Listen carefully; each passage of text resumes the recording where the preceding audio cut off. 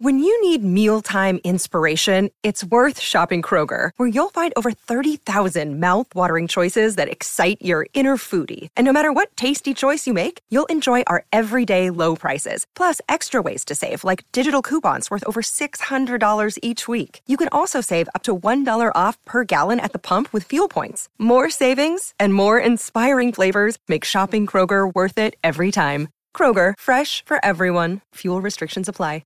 Another day is here, and you're ready for it. What to wear? Check. Breakfast, lunch, and dinner? Check. Planning for what's next and how to save for it? That's where Bank of America can help. For your financial to-dos, Bank of America has experts ready to help get you closer to your goals. Get started at one of our local financial centers or 24/7 in our mobile banking app. Find a location near you at bankofamerica.com/talktous. What would you like the power to do? Mobile banking requires downloading the app and is only available for select devices. Message and data rates may apply. Bank of America N.A., member FDIC. Yesterday's Concert is a proud member of the Pantheon Podcast Network. It's kind of about growing up from the perspective of a grown-up. You know what I mean? It's not about it's about looking back at those times and coming up through it. And then kind of equally about from an adult perspective about we have songs about the 9-to-5 grind. And then we also have songs about getting out of this town and teenage angst stuff. And so it's kind of has this duality of adult life and teenage life and looking back at it and the lessons that you learn and all those kinds of things. So there's definitely both sides of that coin represented in the album.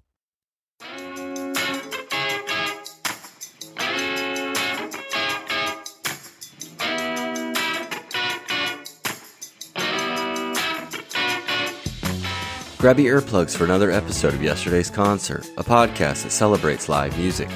My name is Lance Ingram, and in this episode we talk to Austin and Taryn Durry of Durry.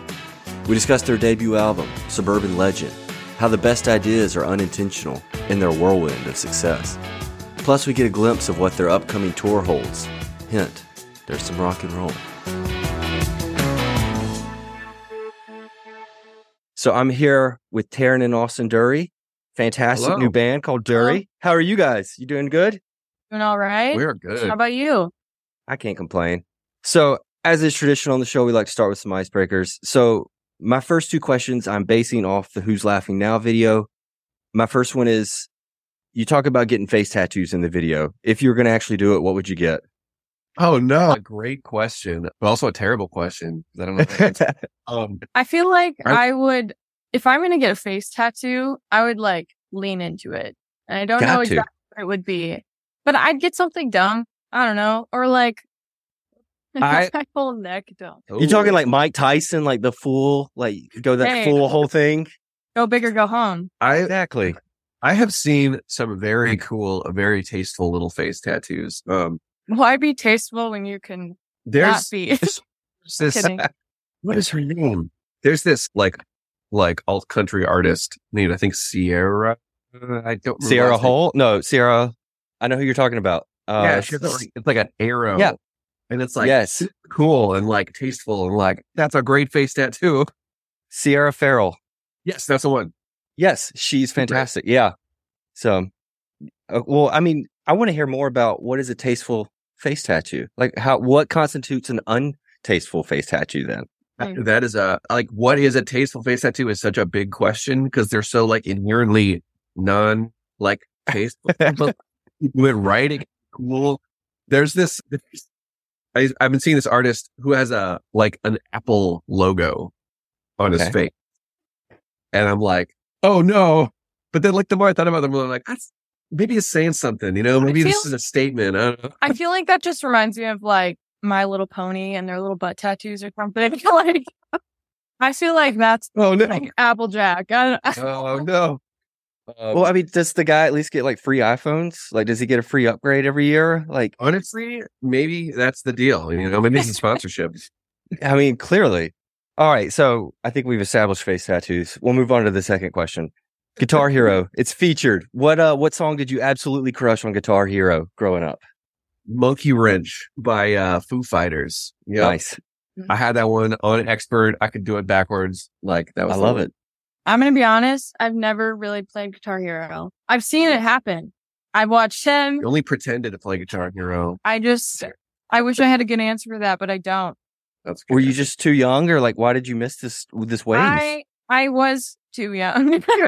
That's Sorry. okay. Yeah. That's okay. Yeah. Well, we need to, like, that needs to be like a VIP treatment on tour, is like, you get to play, like, for like $4,000, you get 1 hour of Guitar Hero time with the band. And that way you can kind of get acclimated. Yeah. So there we go. Okay. Somebody made a custom Guitar Hero. I don't remember what it's called, but somebody made Who's Laughing Now as a Guitar Hero. Like, really? Song. Super awesome. That's so cool. Okay. That's fantastic. So that actually leads into the next question really well. You guys have really killer merch. You're really good at doing merch. What would be a dream item to create for y'all? Ooh. I feel like we just made our dream item. Yeah. Is the N64 cartridge. We 3D printed custom cassette cases that look like N64 cartridges, and they're the coolest thing. And I have been working on it for so long, and I'm so happy that it's done. And that's my dream merch item. I feel like, though, a step up from that is actually making an N64 game that we can sell. I feel like that's you should. I don't know how you should. I know. There's 100% somebody out there that can do this. Like, I mean, it may cost like $3 trillion, but like, it's totally worth it. So, okay. So that actually leads really well into the last one. What is your favorite N64 game? It's so basic, but it's true. Ocarina of Time is a N64 game. Just, that's it. I don't know if maybe Smash Bros is good too, but yeah. Again. Don't say you didn't do it. No, stop. No. I have. Okay. But not much. I was going to say like Smash Bros or something. Yeah. I forced her to play some Smash Bros when we were kids. Yeah. So when I was in passion behind it. So when I was in college, I had two roommates, and we played so much Smash Bros that we started keeping track of like all the games and who won. And by the end of the semester, it was like 600 games or something like that we had played over like 3 months or so. It was something ridiculous, but so I'm totally Smash Bros with you on that one. So fantastic. We've been discussing the idea of bringing a console on tour to specifically have like a TV up front stage that people can like play Smash Bros. Like before the 100%. I think that sounds so far. Well, in addition to the $4,000 to play Guitar Hero with you guys, an extra $2,000, and you get to play Smash Bros with the band before the show. So I should be your marketing guy. I'm sorry. It's just the way it's supposed to be. There you go. So, okay. Well, so that actually leads really well into the conversation, because one of the things that I've picked, I haven't listened to the full album. I've heard the singles you've released, which is a bulk of the album. There's a thread of teenage nostalgia that runs through the album. What encapsulates those days that you want to hark back on so much? Yeah. So in the album, it's a lot about like, it's kind of about growing up from the perspective of a grown up. You know what I mean? It's not about like, it's about like looking back at those times and coming up through it. And then kind of equally about like, you know, from an adult perspective about like, we have songs about the 9-to-5 grind. And then we also have songs about like getting out of this town and like, you know, like teenage angst stuff. And so it's kind of like, has this duality of like adult life and teenage life and like looking back at it and the lessons that you learn and all those kinds of things. So there's definitely like both sides of that coin represented in the album. Well, that's one of the interviews I read. I think it was with you, Austin, that it said that you try to capture honest nostalgia. Can you explain that terminology a little more for me? Yeah. You know, I feel like a lot of times on like TV and stuff, you'll see kind of like nostalgia bait that is like, that is like not real kind of. You like, it's like I see the kind of an example of this is like I see there's this TikTok song that just came out or whatever. And it's all about like being emo. And then the music video is like a bunch of like ripped dudes at a pool party, like playing beer pong. And I'm like, dude, nah, that's that one. It. Like, just because you're saying like these catchphrases that we think of, that we associate with, you know, nostalgia times, you're missing the mark with it, you know? And so like, you know, we have a song kind of that touches on like specific like emo culture stuff. We have a song called Mallrat, but it's not talking about, you know, emo phase stuff. It's like talking about like one of the lines is like about being at the mall and how the air smells like hair dye and Cinnabon. You know, that's like the real like memories that if you really lived that you have that are not so widespread, not something that is like that you think of immediately, but something that will bring you back to it because you haven't thought of it in a while. Yeah. And I think too, like with those kind of things, he writes like pretty much all of the lyrics and comes up with those concepts, but I feel like you're writing from those experiences yourself and those memories and the smells that you think of when you walk into the mall. And like, it's a lot more experiential rather than just like you were saying, just almost artificial, like. It's not pandering. Yeah. Yeah. So. You're saving that for your country career a little later? Yeah. Good for you. Good for you. I'm excited for that. Well, I am curious though, with the age difference between you. I mean, it's what, 7 years? So, I mean, I was having a conversation with a coworker yesterday who's 10 years younger than I am, or more than that actually. But it was just it was an odd thing of like, there were so many similarities. And like, cause we talked about like emo culture and hipster culture and things like that I grew up with in high school. And then talking about what they go through in high school now. And it's just such an odd thing. So it's I'm curious, like when he's looking back at the nostalgia of this, what is your perspective of the lyrics and things that you lived? Yeah. I feel like, I mean, again, there's kind of the two portions of all of the songs in our album and they're just very parallel. And so I think there are things that like, I feel like people in my kind of age group still relate to. And I think there's a lot of just human experiences in the lyrics. So, I think it is still just relatable, but I feel like with all of the nostalgia factors and things that he's talking about, it's like, I remember witnessing all of these things, but I don't have the same just deep nostalgic feelings that he does, that he's experiencing. And so, yeah, again, it's like, I know these things, I remember them, but it's like, but I don't have any feelings attached to them as much. Right. Then there's also, that's kind of like the duality of the album. It has to do with like the current young people experience and then the older folks looking back at that experience too. Yeah. So both sides are definitely like represented and I think we see both sides too in our fans. Like we have a lot of younger fans and a lot of, not younger fans but we see them all showing up to shows and it's not, it's not one type of person is our fans. It's everybody, it's really cool. Mm-hmm. Well, and I think there's a unique perspective that you're bringing to these songs as well, because when I was a teenager, I was very much into like a different scene altogether, but it was really hard for me to connect to a band like Sum 41 or something like that because I couldn't identify with like the teenage angst lyrics in that sense. I was more on like the Slayer side of teenage angst. And so like, but now that I'm an adult and I'm looking back, like you're talking about on this nostalgia, as well as just kind of having been in the workforce for 15 years or whatever it is now, it's definitely framing a different perspective. So I was curious, like with these audiences, kind of how they're connecting to these lyrics beyond just like, yeah, this is a really fun bop and I'm enjoying dancing to it. So how have you seen fans connecting beyond just the music? I think that one thing that we've gotten good at is really scaling things down to a niche topic for certain songs. And like one of our most popular songs is Big Boy. And it's just about being a big boy. And no, that's not for everybody. Not everyone gets that experience. But, when we play shows, our fans, a lot of big boys out there, like, so, and we know that like just that one particular part of life can appeal to so much to that one sect of people. And then the next song is about something completely different, but that feels specific to a certain group of people. So yeah. So it's kind of, there are a lot of things that are just a broad human experience of life, but there are a lot of songs too that are really specific. This is just for one experience, Mm-hmm. I know you had a career prior to this band that you kind of started to question whether anything was actually going to work out.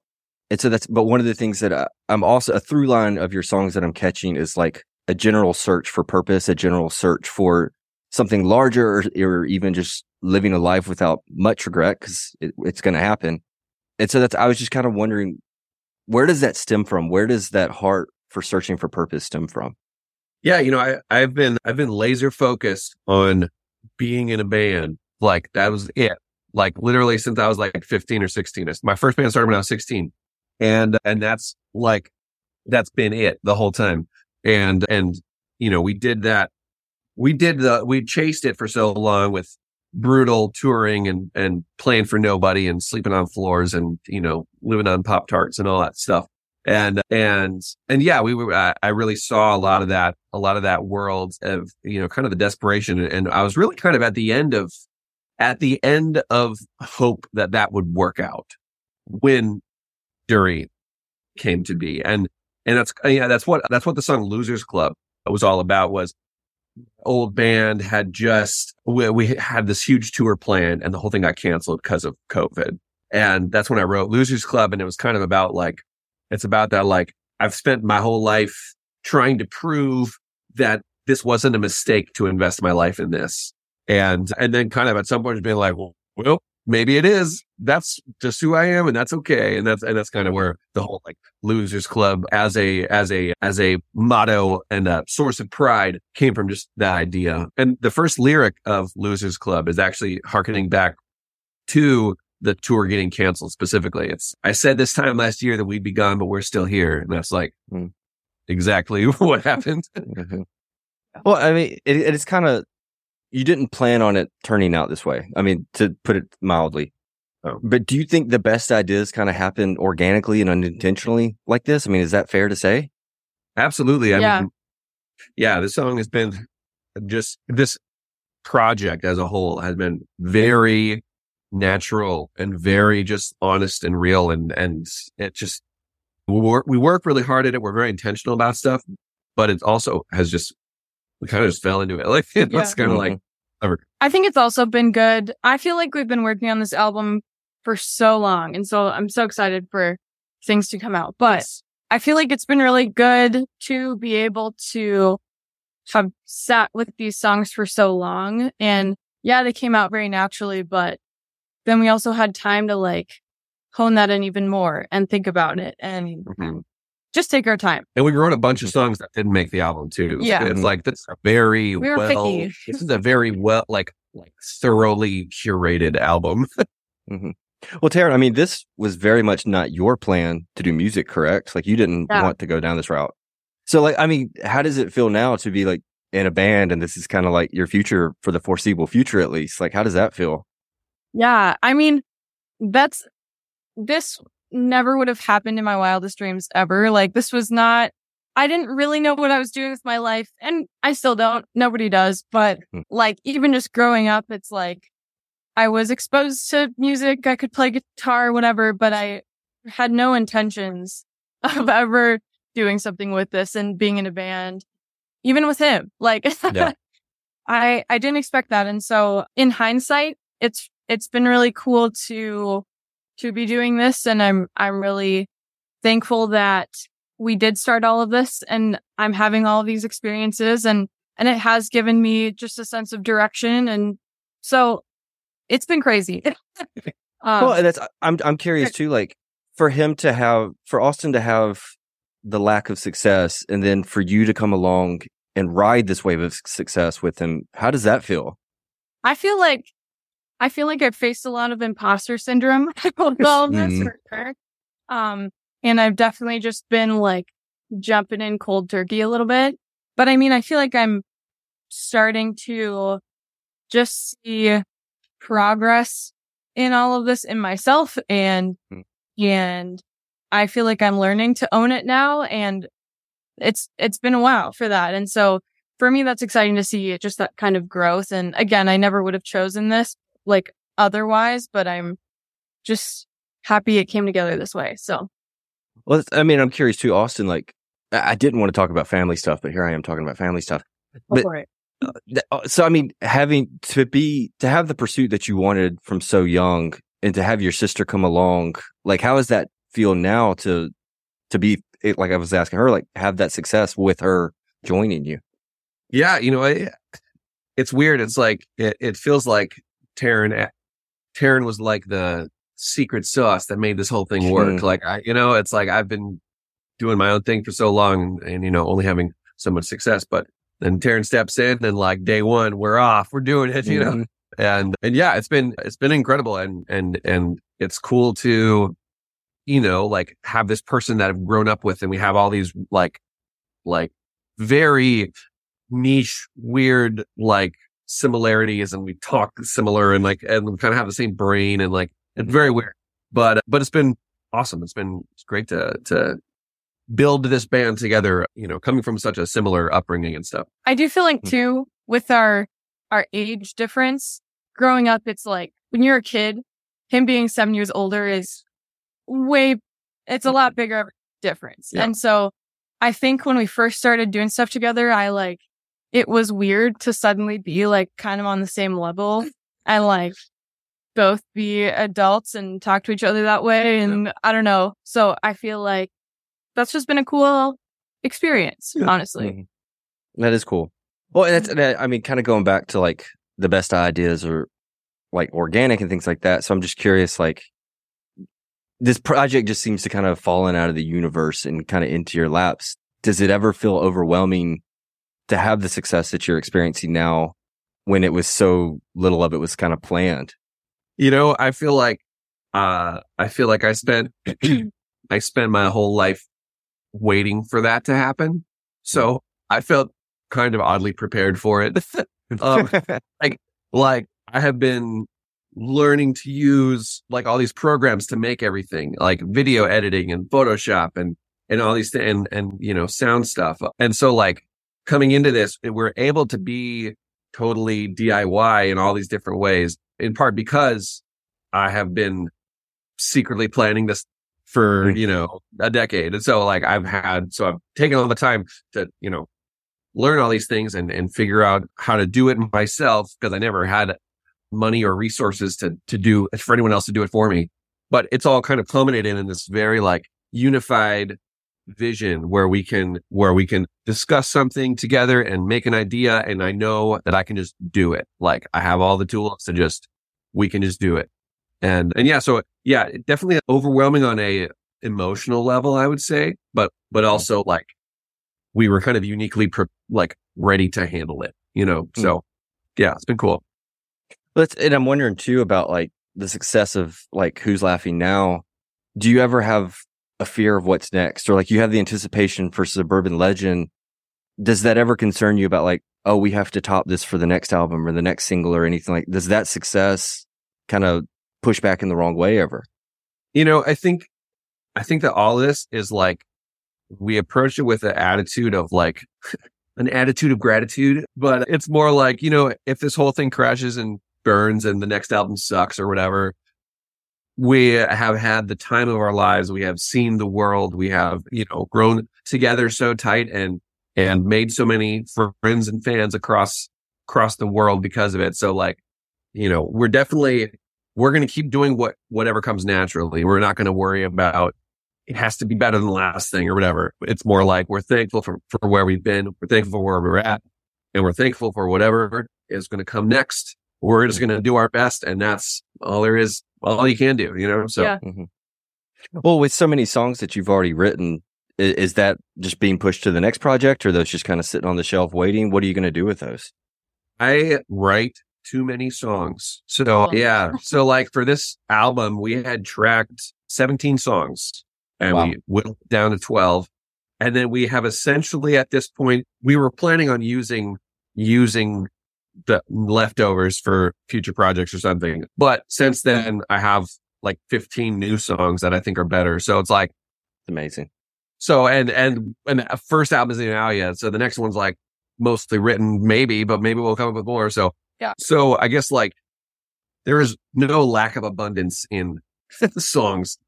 I feel like we have just a lot of creative control and we hope to maintain that. And so again, we can just be picky and we'll see what we come out with in the end.